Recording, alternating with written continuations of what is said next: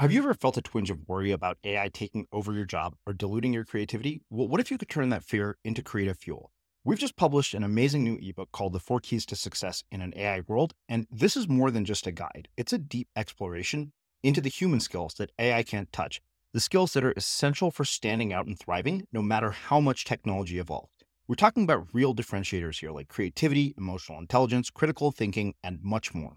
Inside, you'll find actionable insights and strategies to develop these skills, whether you're a creative person, a business person, or just simply someone who loves personal development. This isn't a story about tech taking over. It's a story of human creativity thriving alongside AI. Picture this, AI as your creative co-pilot, not just as a tool, but a collaborator that enhances your unique human skills. The Four Keys ebook will show you exactly how to do that and view AI in a new way that empowers you instead of overshadows you. Transform your creative potential today.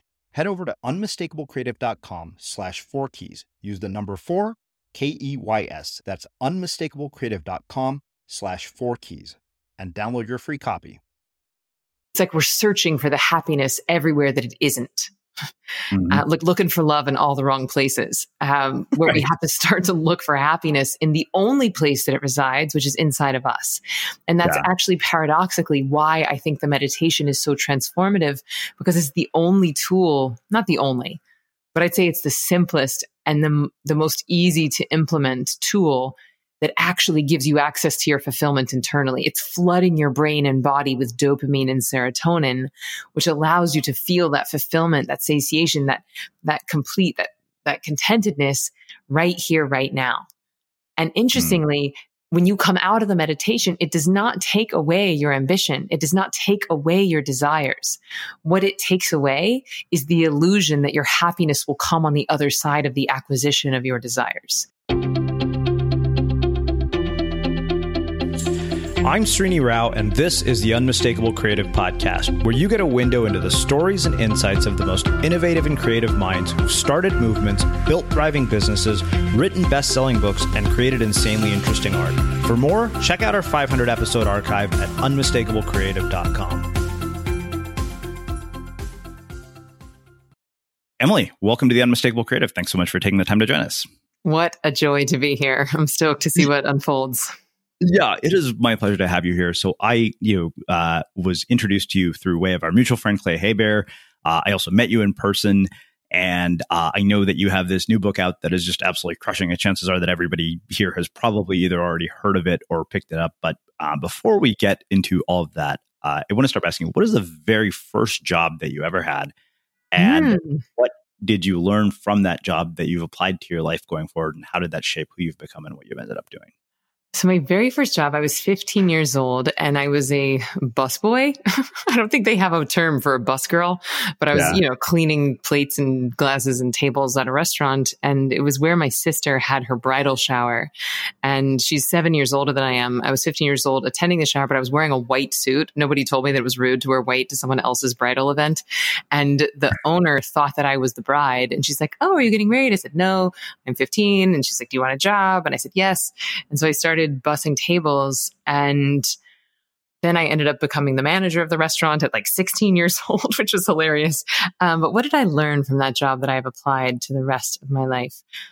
I actually love working in a restaurant. I always loved being like a waitress, and because I was an actress for a long time. And to me, I love it because there's a calm before the storm. There's a team of people in the restaurant that's all working together to execute this experience. You get to meet new people. You get to put on a bit of a show, for your table. And then at the end of the night, there's like a calm after the storm. And to me, it's very similar to theater. But I think the thing that I brought with me was kindness, outgoingness, like making friends with all of my tables.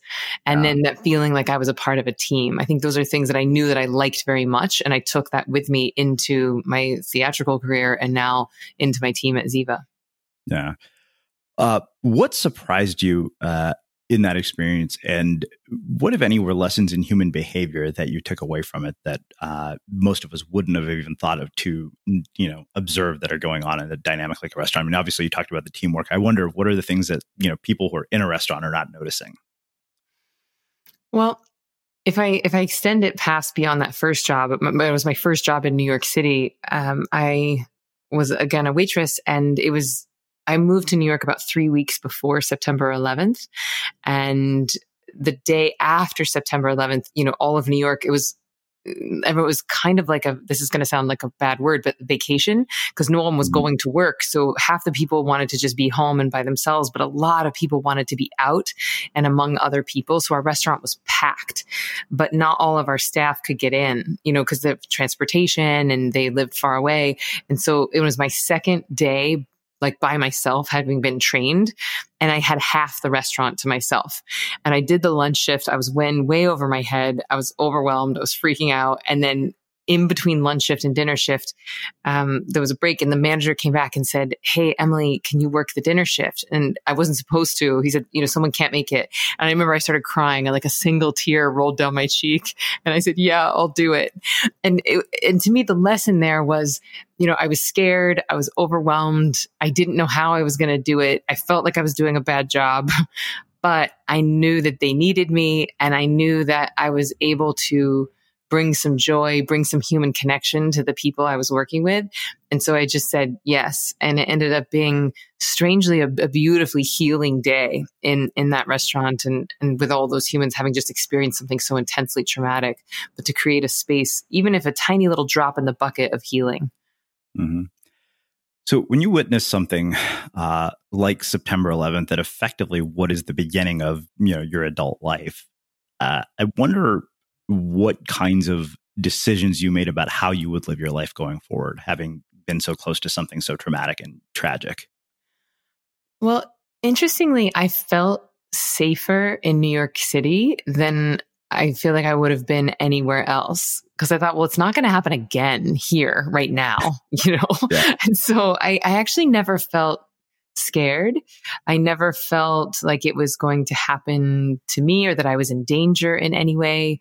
I remember how beautiful it was. The sun was shining and there was blue skies and the birds were chirping and the kids were out of school. So it was kids playing. And I walked from my restaurant where I worked was on like 3rd Avenue and 37th Street. And then I remember I walked up to 96th Street and West End Avenue. So it's like basically almost the length of the whole, well, not the whole island, but a long way. And I remember, I don't know if this was a choice or if it was just my nature, but I was like, I'm not scared. I'm not going to choose to live my life in fear. I don't feel like my life is being threatened right now. And I actually felt grateful to be in the epicenter where where the world's attention was being focused. I felt grateful to be a part of it and to be a part of the healing and the rebuilding. And I was young, I was like 22 or something, and I was an aspiring actress. And so I wasn't even yet on this sort of spiritual path. I didn't yet have a meditation practice, but I just felt safe and I felt grateful. And then hilariously, maybe not so hilariously, but I moved to Moscow and I did the world's first American musical to go to Russia. And then 6 weeks after we were there was a terrorist attack on a theater there, on a musical. And so my poor mother, I mean, God bless her. She's like, I just moved to New York and then 9/11 happens. I moved to Moscow. This terrorist attack happens on a theater there. And so I could tell how everyone around me was very scared, but something in me just knew that I was safe and knew that I had big work to do on the planet. So I don't know if I'm answering your question, but that's... Yeah, no, you are. How old were you when you realized you wanted to be an actress? I was in 4th grade. I was sitting on the floor of my mom's bathroom reading the newspaper. She was in the shower. And I saw an ad for a place called Young Actors Theater. And I pointed to the ad. And I was like, "Oh, Mom, I'm going to need to go here. I'm going to be an actress." And she was like, "Okay." And she put me into class. And so I started when I was in 4th grade. And thank goodness for this place. Tony Hale is from there. Cheryl Hines, all these amazing actors came out of this tiny little theater in this tiny little town. And I got to do voice and dance and acting classes every day after school. And we did 4 or 5 shows a year. And again, that sense of teamwork and that sense of creativity. And I loved it so much. And then I had a great program in my high school. Like I went to a public high school in Tallahassee, Florida, but our teachers were incredible. And we put on this big musical every year. And it was when I got into high school that I was like, oh, I'm definitely doing this. Like, I'm going to go get my BFA in musical theater. And then, yeah, it was just this knowingness. It wasn't even like, oh, I wish, or I hope, or what if. It was just like, oh, I'm going to be an actress. I'm going to move to New York. I'm going to be on Broadway. It was very decisive. What was the conversation that you had with your mother about this? The reason I'm asking this is that, I recently wrote an article about how to talk to your kids about pursuing a career in the arts, because my sister and I were listening to this podcast called Off Camera with Sam Jones, and he was interviewing Josh Radnor. For those of you who don't know, Josh Radnor is the guy from How I Met Your Mother, Ted. And it was interesting to hear him talk about this, because he had this conversation with his parents, particularly when you have parents like, mine and his, my dad's a professor, his, dad was a lawyer. And to tell your parents that you want to pursue a career in the arts is never an easy thing. So I wonder what your mom encouraged, what she discouraged, and how she talked to you about what you were getting yourself into. Well, very much to her credit, she just said yes. She always said yes. And she wasn't a stage mom. It's not what she wanted for me necessarily, but she never put any fear or any doubt or there was no like reality check. It was just like, yes, yes, yes. I think she trusted me implicitly and always believed in me and never second guessed me. And so I never second guessed myself.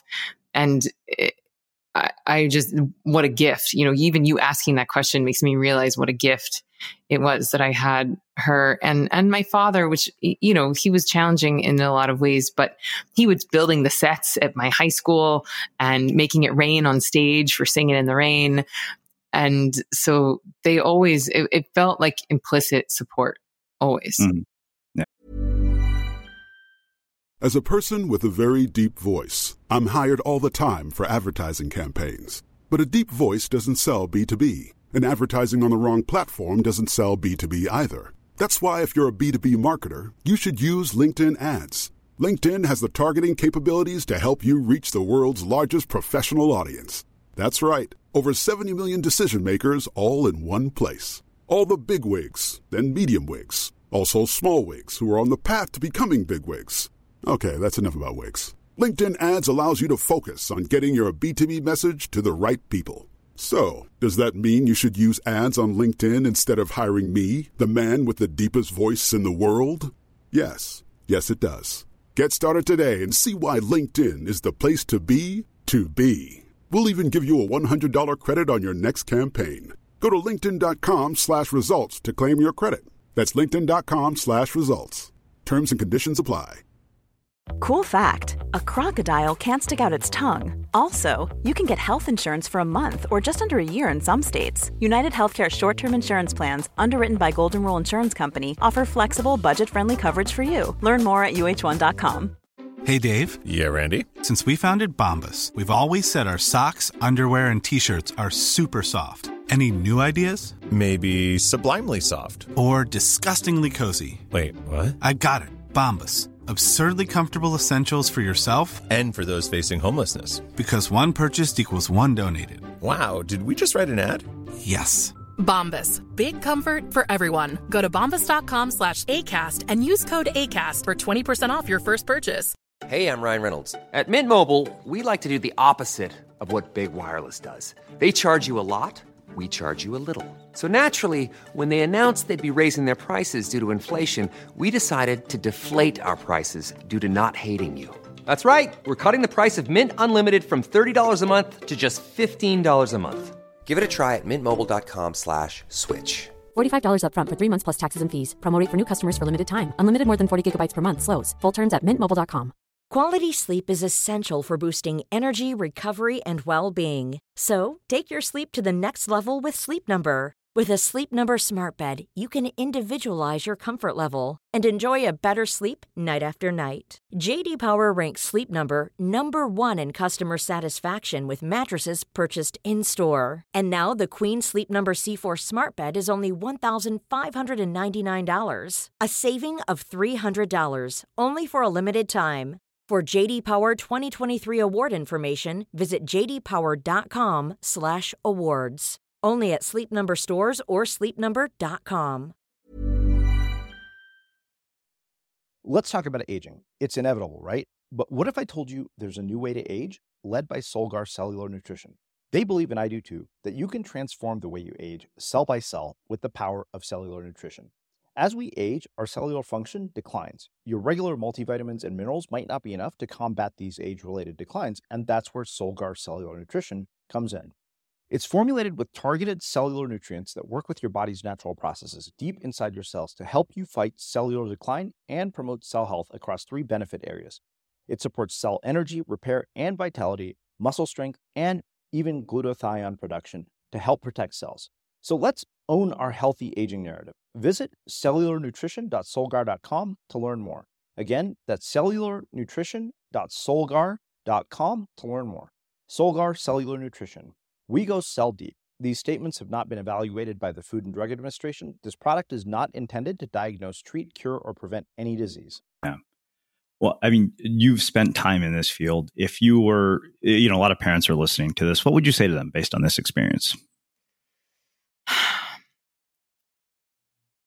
I think that it's scary for your kids to go into something that feels so uncertain. And I think that there's a reality, there's like a financial reality to the world where you don't want to go into something that's so much supply and so little demand. And I get all those very valid concerns, but just like with manifesting, it's like if someone has a real desire and it's a real desire, their happiness does not lie on the other side of the acquisition of the desire. But if the desire is there, I think we have to trust that nature put it there. And so whatever unfolds on the way of them doing that is what's meant. And so, I did Broadway for 10 years and that's not where I stayed. I quote unquote, like I'm a failure as an actress because I'm not doing it anymore, but it wasn't a failure. Like it was a great career. I loved it. And it gave me so many skills that I now apply to being an entrepreneur and a speaker and an author. And so I think that they're human skills. And I think any creative endeavor is going to develop someone's humanness in a way that oftentimes traditional professional paths do not. And so I think that is valuable in a way that we can't necessarily quantify in the short term. Wow. So speaking of things that you learned from your time on Broadway that have applied, I mean, I to this day credit life as a musician for the discipline that I have as a writer, because I learned how to practice and I learned how to get better at something that I had no natural aptitude for. And so I wonder for you, what have been the things that you have brought from that? What happens in terms of discipline, habits, ritual, routine when you're somebody who is a Broadway actress? So many. But the top ones would be that I'm very much putting on a show. Like when I teach meditation or if I give a talk, I make no qualms about it. Like it's a 10-hour one-woman show. And I try to make it as entertaining as possible and as interactive as possible. And there's so much improv because it's based on the questions of the people in the room. But it's so that level of mental and physical preparation, I feel like that has really helped me. I will warm up my voice. I will do breath work. If I get nervous, I'll do guided visualizations that I used to do before I was a performer. Even if I'm giving a talk that I've given 100 times before, it's almost in me that I have to prime my brain and body to be the best that it can be. If there's 3 people in the room or it doesn't matter. It's like you always want to show up as the most amazing version of you, but really to do that, you have to be a vessel. And I think that actually one of my shortcomings as an actress and as a performer is that it was almost a very left brain experience for me, because when you're performing, it's someone else's words. The music's already been written. The choreography's already been set and you're doing the exact same thing again and again.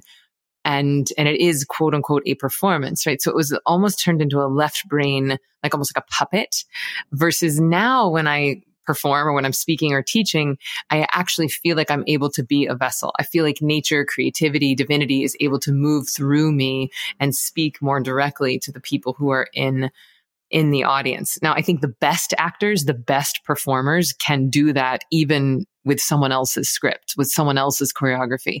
I don't know that I ever got there, but I didn't find meditation until after I really left acting, kind of. Yeah. So it'd be interesting, to see like how, because the whole point of meditation, right, is that we're marrying the right and left hemispheres of the brain. So you're merging that left brain memorization, kind of like outcome oriented piece of you with the present moment, intuitive, creative vessel part of you. And I feel like just now, I feel like I'm really starting to fire on both cylinders simultaneously.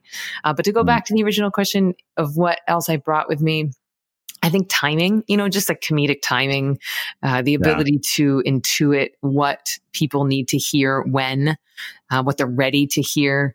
And the big one is just the bravery of putting yourself out there. When you're an actress, you're auditioning day in and day out, week in and week out, sometimes 5, 6, 10 times a week you audition and you get rejected. And that I think has really served me as an entrepreneur of, hey, do you want to publish my book? Hey, can I speak at your conference? Hey, can I be a speaker at this? So you just keep putting yourself out there and with lots of people saying no. And it's like, it doesn't faze me at all when people say no. I just move on to the next. And then the other feedback I get is that when people watch my videos specifically, because I think meditation is decidedly challenging to communicate via a book or a video. It's a very visceral experience. And I think that the fact that I've been in front of a camera my whole life has allowed the message and the energy and the teachings to really move through the lens and into people's hearts and minds in a way that it perhaps wouldn't had I not been in front of a camera so long. Because inevitably when you get in front of a camera, you get nervous, you get weird and like stiff. And that doesn't really happen for me anymore. So I'm able to really connect with people through the lens. And people say that when they watch the videos and they do my online training, it feels like I'm with them.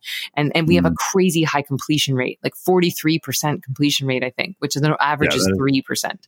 So I think that's been very, very valuable. Wow. So I think that, this will make kind of a perfect segue into talking about the work that you do on meditation. So before you and I hit record here, we were talking about the fact that your book is just absolutely crushing it. And we got into this conversation about control, which is something that you really don't have when it comes to a career in the arts. So as somebody who has, both studied meditation and teaches meditation and had this very long career as an actress, how do you think about that idea of control when it comes to the things that we have no control over? Well, I definitely call myself a recovering control freak because it's one thing that I love my illusion of, and I have loved my illusion of and my whole life. And I think that's sometimes if you grow up in an unstable household, like a lot of adult children of alcoholics tend to be control freaks, because if you have any sort of an addict or alcoholic in your life is so variable. It's so unpredictable. So anything that you can control, you want to.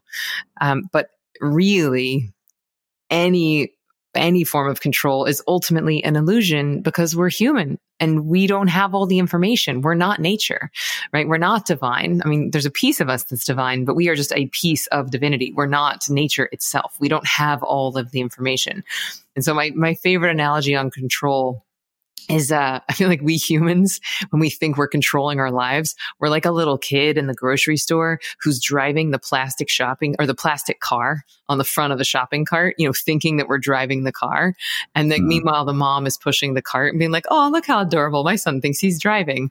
And I think that's how God looks at humans. We're all like, we're white knuckling our lives. And we're like, I'm controlling. I'm going to sell this many books. I'm going to make the New York Times and I'll get married at this age and I'll make $1 million by this age. And then God is like pushing the shopping cart of our lives, being like, look how adorable that human thinks they're driving. And so whenever I find myself white knuckling my life, I try to remember that God's pushing the shopping cart and that it's not exclusively mine to control. I think if you look at the human brain, it's 50-50. It's 50% left brain, 50% right. That means that I interpret that as 50% individuality and 50% totality. So it's not like you just sit back and get high and play video games and just secret your dreams. You got to do stuff, but also you have to leave room for nature to deal with the when and the how. And wow. Well, I think that actually makes a really perfect segue to talking about meditation. And I think I want to start with this quote, even though I have a ton of other ones, but this one in particular struck me. He said, when we allow our brains to recharge and defrag, we're actually building our mental capacity and increasing our creativity. If you think of your job, chores, and demands as the race you're running in life, meditation is your training, the mental fitness that allows you to achieve a high level of mastery in every aspect of your life. And I think the reason that struck me was, I drank the Encinitas Kool-Aid and I decided to go see an energy healer. And for the longest time, I thought she was, the whole thing was just nonsense. But one of the things that we had a conversation about in our last session was meditation. And she's like, I think you think you're too busy for this. And I said, I was willing to do it for 5-10 minutes, whatever. Then I went to see Stephen Kotler and do his 0 to Dangerous training, which was all about flow and high performance. And he said 20 minutes of meditation a day. And it was amazing how quickly I was able to say, you know what? Yeah, I'll do it for that reason. It was amazing that just the context could change my perception of it that much, because I thought, oh, you know what? If it means high performance, then yes, I'll do it. If it, means all this, new age nonsense that I can't quantify, then I don't give a shit that much. But that's kind of an observation. So I wonder, how does this all be? I mean, what do you have to say about that? Well, it's the exact reason why I wrote this book. It's why I spent 3.5 years of my life basically highlighting all of the science behind why stress is making us stupid, sick, and slow as a species, and basically taking the very powerful medicine that is meditation and wrapping it in the candy coating of like, hey, it's going to help you make more money and have better sex. Oh, and also you'll be less of a dick. So why are you not doing it? And so it's just like making it so practical. And so that it speaks to high performers, high achievers, people who are too busy to meditate. Because if it's not quantifiable, if it is woo-woo, if it is hippy-dippy, and ultimately, if you're not getting a return on your time investment, then you are too busy. No one has time to waste. Our time is our most valuable resource.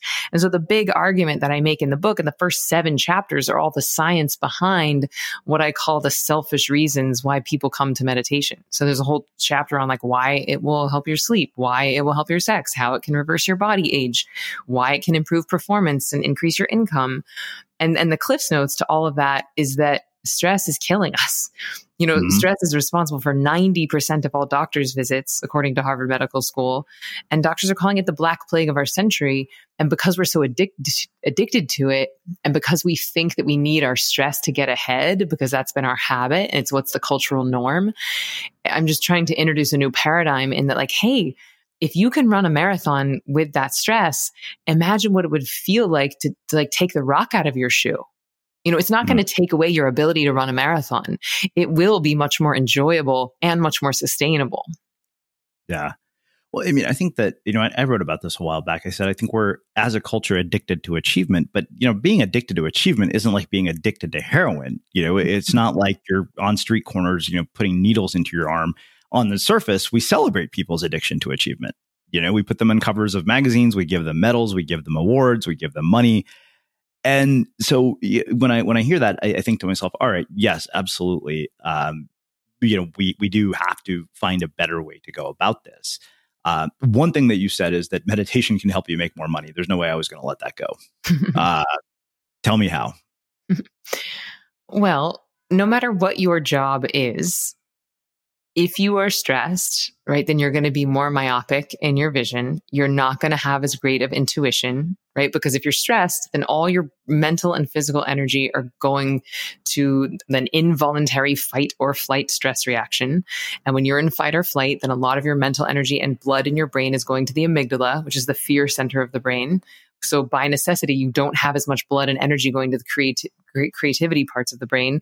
You don't have like a level of like brain cohesion that you would have if you weren't stressed out. Also, your actual physical body is not functioning as it's meant. Your immune system is weakened. Your sex drive is lowered. Your skin acidity increases. And basically, it's like you're just wasting your mental and physical energy preparing for an imaginary tiger attack. Our modern day demands are 99.9% of the time not predatory attacks, right? And P.S., if you do get attacked by a predator, get stressed. It's not bad for you to get stressed. It's terrible for you to stay stressed. And because of our modern demands of modern life, most of us are living in this low-grade chronic fight or flight thing.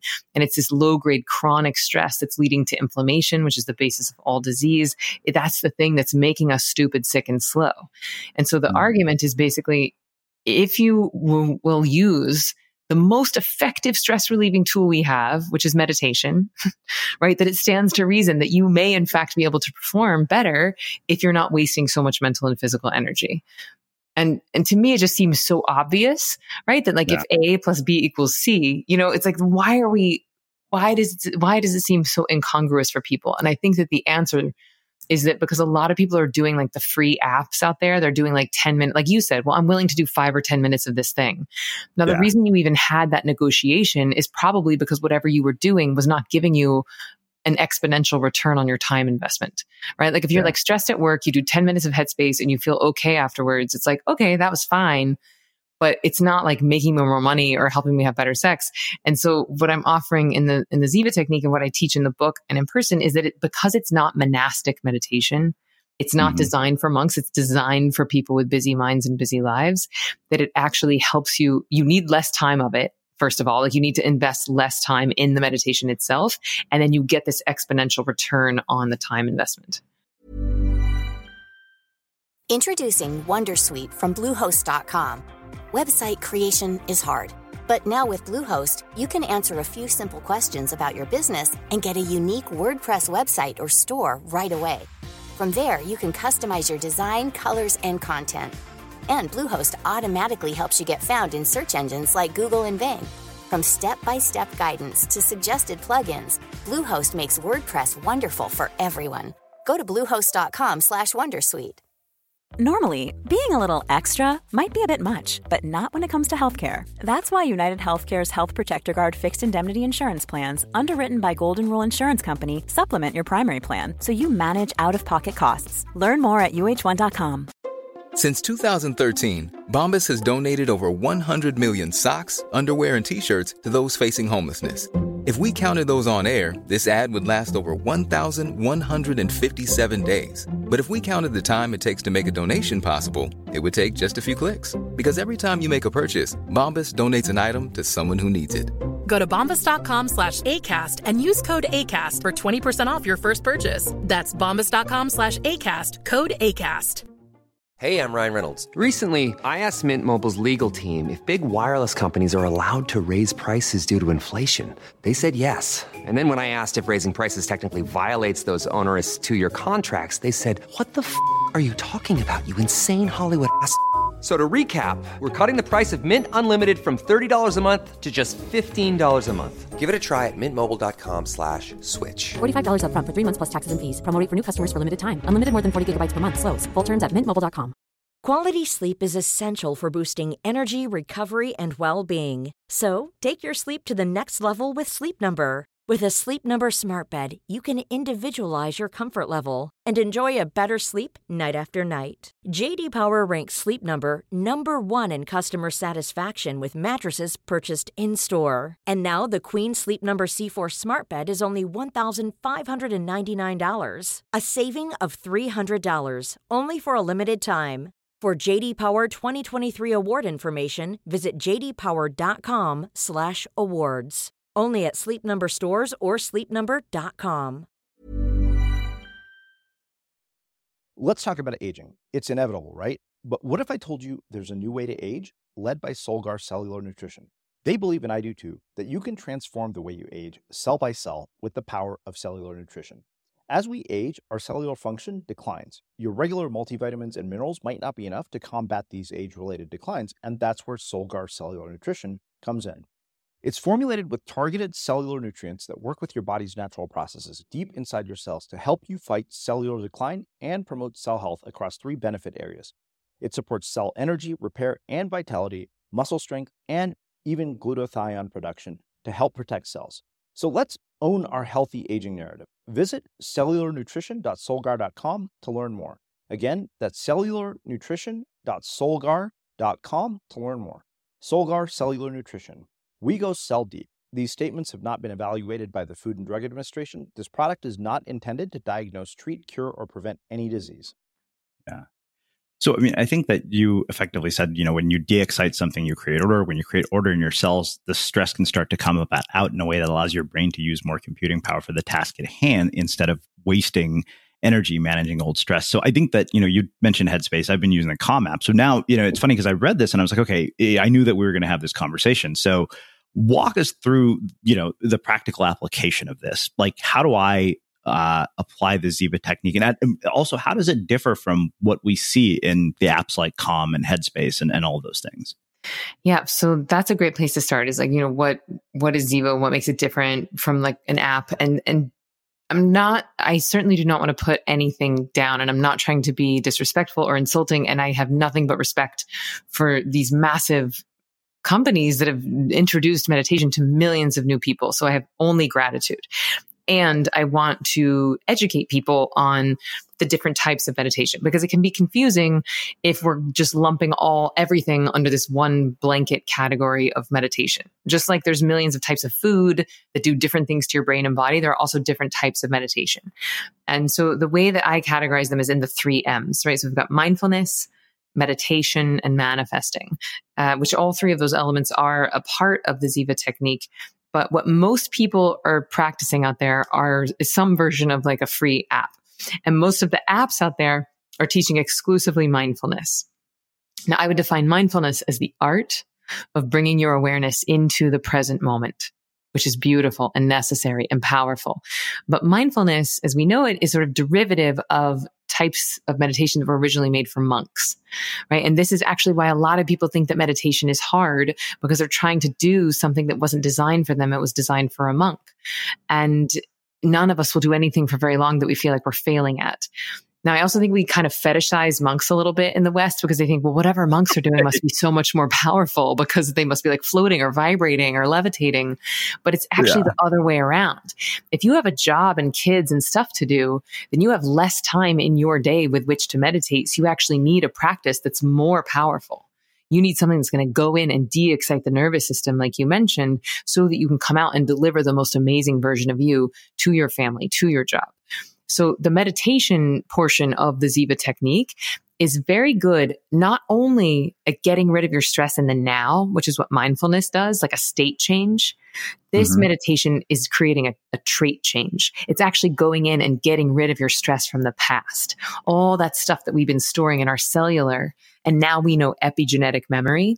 It's going in and getting that stuff up and out. And it is that old accumulated stress. That's what's bogging us down. That's what's making us stupid, sick, and slow.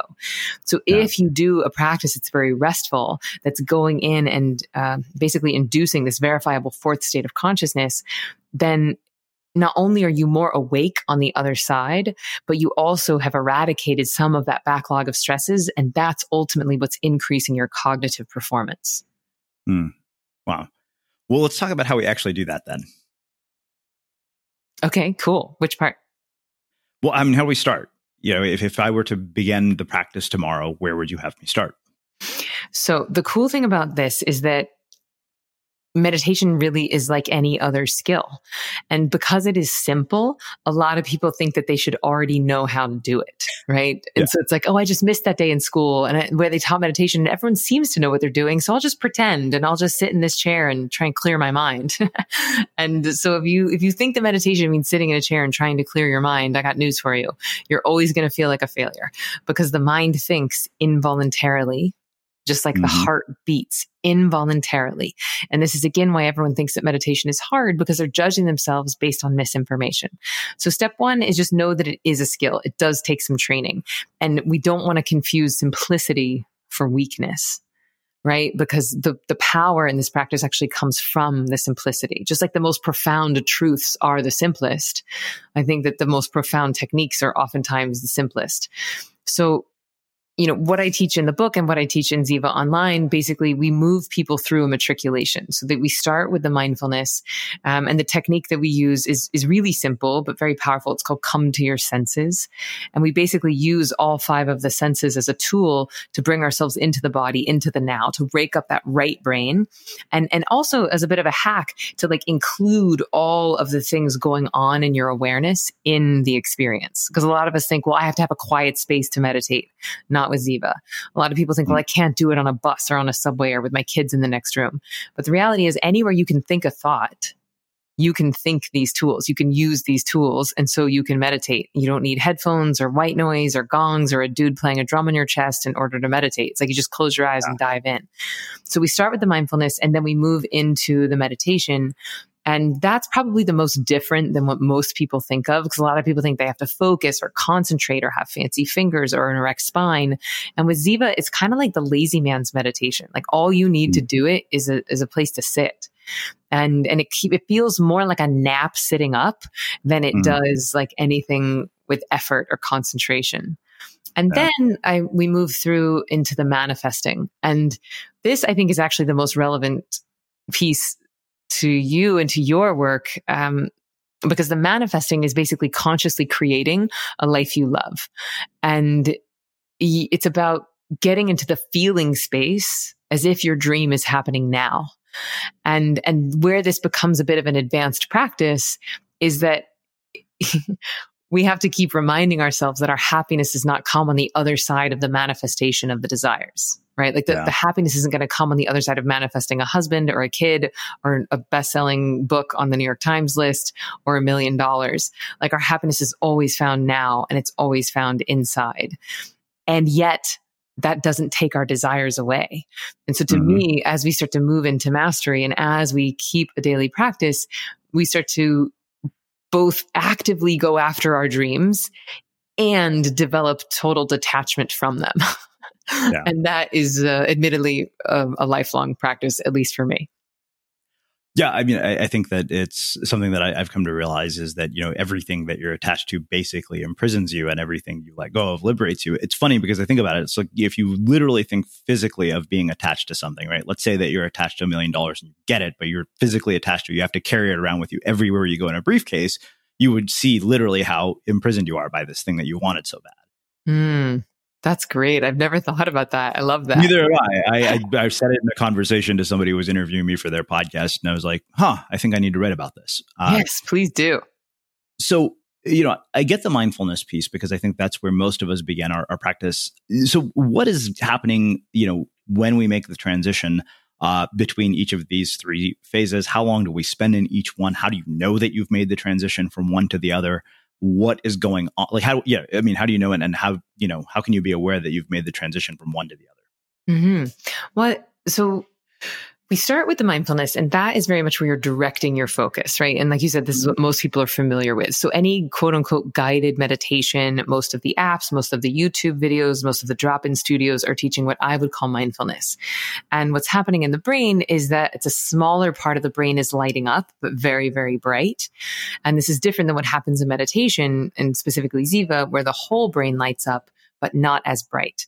And so a cool byproduct of that is that if the whole brain is lighting up, you start to strengthen the corpus callosum, which is the thin white strip that connects the right and left hemispheres of the brain, which is powerful because that's the thing that's balancing masculine and feminine, creative and critical, individuality and totality.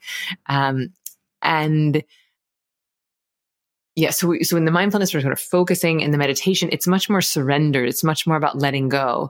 And you'll know that you've transitioned because you are the one making the transition. Like that's what I teach people how to do is, you know, you're actually timing it. You have a timepiece near you and you're looking at the time. You're like, oh, I'm going to spend this long in mindfulness. And really we think about it, that is almost like the appetizer to the main course, which is the meditation. And then you're just checking the time and then we're like, oh, the certain time has gone up depending on which training you do, then you would move into the manifesting. And there is magic in manifesting right after the meditation because the right and left hemispheres of the brain are talking to each other, because you have de-excited your nervous system and sort of connected to source energy or connected to your own higher power, whatever you want to call that. I think that manifesting from that place is so much more powerful than doing it from your waking state, left brain, middle of your day, running around craziness. Because it's easier to both hear your intuition. It's easier to hear how nature would like to use you. And I think it's a more powerful place to set your intention to, I liken it to placing your order with the cosmic waitress at the cosmic restaurant. You know, it's like, you know, nature's willing to take the order, but a lot of us aren't even placing it. You know, we just go into the restaurant, sit down and be like, oh, I'm so hungry. I'd love some food. And the waiter's like, yeah, what would you like? You're like, food. I'm starving. They're like, when am I going to get my food? It's like, just place the order and be specific. How long do you have to do this for? So I recommend with Ziva Online, it's 15 minutes twice a day. So it's like you want to do the first one like before coffee, breakfast, or computer. And then ideally you do that second one at any point before dinner. So like when you would have had that cup of coffee in the afternoon, or you would have maybe been reaching to the chocolate or the nap, that's when you want to do your second meditation. And, you know, people think like, oh gosh, I don't have 15 minutes in my day. But we think we don't have 15 minutes because if we're stressed, then we're not functioning as optimally or as efficiently as we could. So one of the things that you say is the point is not to throw out your ambition, but simply to be wary of allowing your ambition to control your fulfillment and believing that you have to be unhappy now in order to be happy someday. The reality is that there's no need to make yourself miserable pursuing a dream. Happiness is only ever found in the present moment. The reason that caught my attention is because I was writing something about hedonic adaptation this morning, and how that this sort of pursuit of everlasting happiness really is kind of a foolish errand, because there's literally nothing. You know, I imagine the day one, even maybe now, you hit the New York Times bestseller list and it's, you know, cloud nine. I bet if I asked you a year from now, do you still feel exactly the same about that? You probably wouldn't, because the carrot will have moved. Yes. So how do you mitigate hedonic adaptation? Which maybe there's no answer to that question, but I figure since I have you here, I should ask you. And so can you define, I want to make sure I understand hedonic adaptation. It's the quest of constant pleasure, eternal summer. We all know that there's a hedonic treadmill, and people have come to Unmistakable Creative and they've talked about it. You know, the very same thing. I remember Sasha Hines told me, she said, go and look at the Olympic podium. And she said, you'll see that the bronze winner is the one who is usually smiling. The gold winner is usually smiling. And the person who has the frown on their face is the silver medalist, because the bronze winner is just happy to be on the podium. The silver medalist doesn't see it as a success. They just see the fact that they didn't win a gold. Yes, I get that. Okay, beautiful. So I would call this, I think it's the same concept of what I call the I'll be happy when syndrome. Yeah. Right? Mm-hmm. Like I'll be happy when, like the carrot keeps moving. I'll be happy when I get a bike, I get a car, I get in college, I get a girl, I get a job, I go on vacation, I have Wi-Fi so I can answer my work emails again. I get $1 million, I get $100 million, I get a jet. Yeah. And by the time you have $100 million in a jet, you just miss the days that you could get high and go to the park and, you know, not have to manage your money all day. Cause then you got to carry around suitcases of money if you're attached to it, you know, like your $1 million analogy. So the carrot's always going to move, right? And actually, hilariously, 2 days after my book came out, and it was going so well, we like debuted at number 7 out of all books on Amazon. And 2 days later, my publisher was like, "Hey, let's start talking about book 2." And I was like, "I want to punch you in the face right now." Because I would have been like, that would be amazing if I got that email from my publisher, you know? Yes. And so it was such a gift, right? Like it was such a beautiful thing. And it was an indicator of two things. One, that I had been like working unsustainably, right? Like I was hitting it arguably very, very hard. And I also had a baby in the middle of this book launch. So I was birthing a book and a baby at the same time and nursing every 3 hours through the launch. And which, you know, in hindsight was really, really a lot. So certainly I was to some degree in this I'll be happy when syndrome, right? I'll be happy when this book is launched. I'll be happy when we make the New York Times. And so the fact that I had that reaction to her when she said that, let's talk about book 2, was a big flag to me of like, hey, you're working unsustainably, which, you know, on the grand scheme of things, it's fine. I knew it was going to be like, there's seasons of life, you know, and I knew this was going to be an intense season. And right now I'm actively resting, you know, I'm downshifting, I'm, you know, replenishing the soil.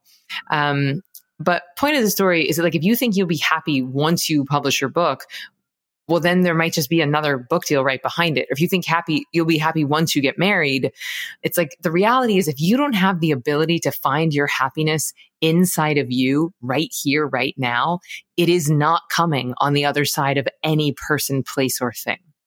And so the trick is like and I think that's where that addiction to achievement comes, that addiction to accomplishing comes. Because it's like, oh, well, it's like we're searching for the happiness everywhere that it isn't. Mm-hmm. Like looking for love in all the wrong places, where we have to start to look for happiness in the only place that it resides, which is inside of us.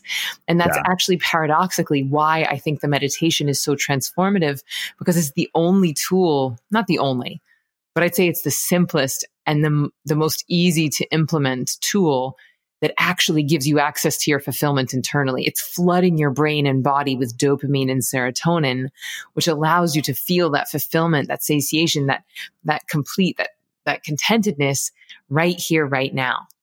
And interestingly, when you come out of the meditation, it does not take away your ambition. It does not take away your desires.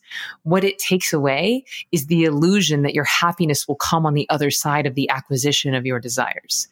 And this is a big shift that happens for meditators, is that it changes them from being a bag of need looking to be fulfilled, either through money or relationships or accomplishments or Instagram followers. And it turns you into fulfillment looking for need. And so then you start to ask questions of like, where can I contribute? How can I help? How can I show up? How do I want to feel? Versus, how can they help me? How can this person further me? What can I get from them? So we stop being energetic vampires and we turn into being energetically generous. So I have to ask you, do you think that our use of technology, particularly social media, plays a negative role in all of this? I think that it's a very powerful tool. And I think that a lot of us are very addicted to it. And I think that just like when we watch videos or movies of people smoking cigarettes in the 50s inside and on planes and pregnant women smoking and drinking martinis, like just like we didn't really fully understand how addictive cigarettes were in the beginning of them existing, I think that we don't yet fully have a grasp on how addictive and what exactly it's doing to our brains. And so we're all just smoking in public and smoking when we're pregnant. And, we're just doing it insatiably right now and cloaking it under the mask of productivity. And so I do think that there is definitely a danger to it, but I think that's any tool. Like you can poison yourself with water. You can meditate as a drug, the devil's in the dose, and so I think that it's a tool, but we collectively would be wise to acknowledge the addictive benefits of it and to put some real parameters around when we allow ourselves to do it and when it's socially acceptable to do it. So, well, I know for myself, I tend to have, I would say I have a bit of an Instagram or social media addiction. Yeah. And I think that when I had a very challenging postpartum time. There's a lot of physical complications and emotional, it's just a huge hormonal shift. And I was going back to work and publishing this book. And anyway, and I was like in excruciating physical pain. And I remember posting about it on Instagram and it was like a genuine call for help. It wasn't just like faux authenticity, which makes me a little nauseous, but I was actually in pain. I was like, hey, I need help. Like, what did you guys do when you were nursing? Like, please give me all your tricks. And hundreds of people commented. And it actually made me feel less alone. And so many of the ideas were good. And I tried them and they helped to satiate the physical pain or abate the physical pain. And so I was very grateful for it in that moment. And like our Facebook groups, like we have these beautiful, huge global communities of meditators. And I just got off a call with them right before this. And there was thousands of people in there that have done the trainings. And that's a place for us to connect and to continue the conversation and to get support. So I think there's a lot of good and healing that can come from it. And there's a lot of It's a strange paradox for the very thing that often isolates has made you feel connected and less lonely. In one context, and in another, it's the same thing that could make you feel incredibly lonely and miserable about your life. But look, that's just like every party. You take one person who's dealing with depression and anxiety and put them in a party, that thing is going to be torturous for them. You put another person who's happy and has just meditated and just exercised and feeling great, and you put them at the same party and they're going to enjoy it. So the question is like, is the social media making us feel more lonely, or are we bringing our anxiety and depression like to this social party? And I think it's a bit of both. Totally. Well, I think I really appreciated that you said the devil is in the dose. I think that, when I heard one of the things that Stephen Kotler talked about when I went to his training was he said, you look at sort of the way typical self-improvement works. And, you basically, what he does, he said that what you're doing basically is you're taking people and you're putting them in flow and effectively just deactivating the prefrontal cortex. And then you're like, yeah, sign up for my $100,000 mastermind. And I think that that's where we kind of, don't think about the dosage, and we become what he said effectively are bliss junkies. Mm-hmm. Which that was we could probably talk about that for 2 hours. Mm-hmm. Yeah, people that use I don't know if you've ever been to. Well, that's a whole rabbit hole. I don't want to go down that. I don't want to talk about it. I've been to some of them. I've been very mindful, even when I held an event, because I remember that one of the very last things I said to the people at our event, I said, "Okay, you've been here for 2 days. You probably feel this incredible high right now. You should know that's going to end probably by tomorrow morning. It might last until Monday." And I don't think we make people aware of that, and as a result, they make really bad decisions. Yeah, I mean, I don't think I've totally solved for that, but when I teach, my live training, it's 2 hours a day for 4 days. And so we do the math on that. I could do it in one day if we're just looking at time, but I break it up so that people start to create their own habits, their own disciplines, so they have time to go home, practice, and come back with questions. And then once people graduate, they can come back anytime they want to for life. And part of that is so that you're not just on some high of I'm meditating with 50 people and Emily's telling me how awesome it is. And then you go home on Monday and just quit for the rest of your life.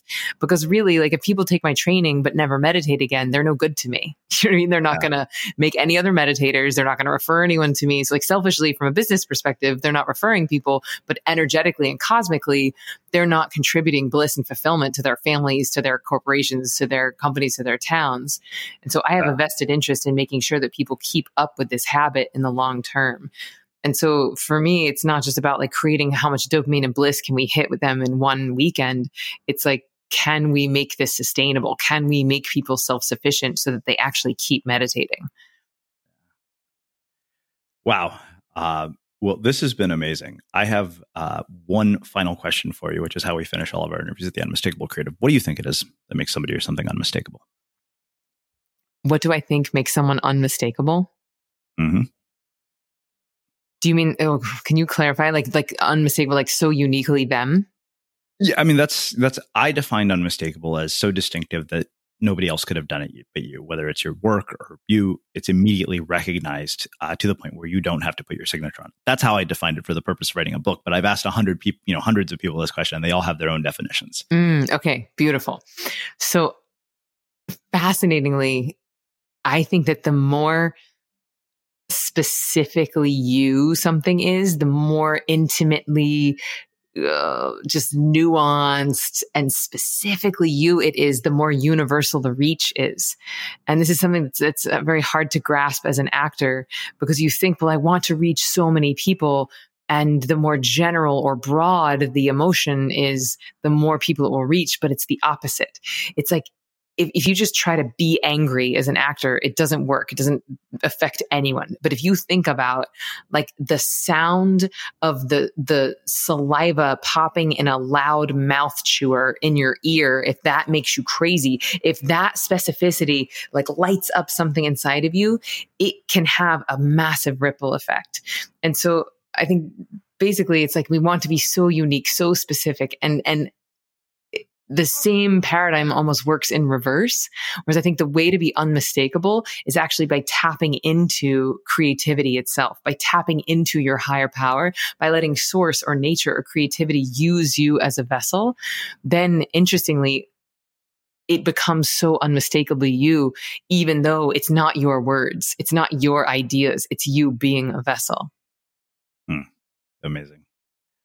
Well, I can't thank you enough for taking the time to join us and sharing your story and your insights with our listeners. This has been really thought-provoking and eye-opening, and probably you will make a lot of meditators out of our listeners. Where can people find out more about you, your work, the book, and everything else that you're up to? Yeah, so the book is called Stress Less, Accomplish More. It's available basically anywhere books are sold. And then all of my stuff, my live and online trainings are all at Ziva. That's Ziva, meditation.com. And we're all over social at Ziva Meditation.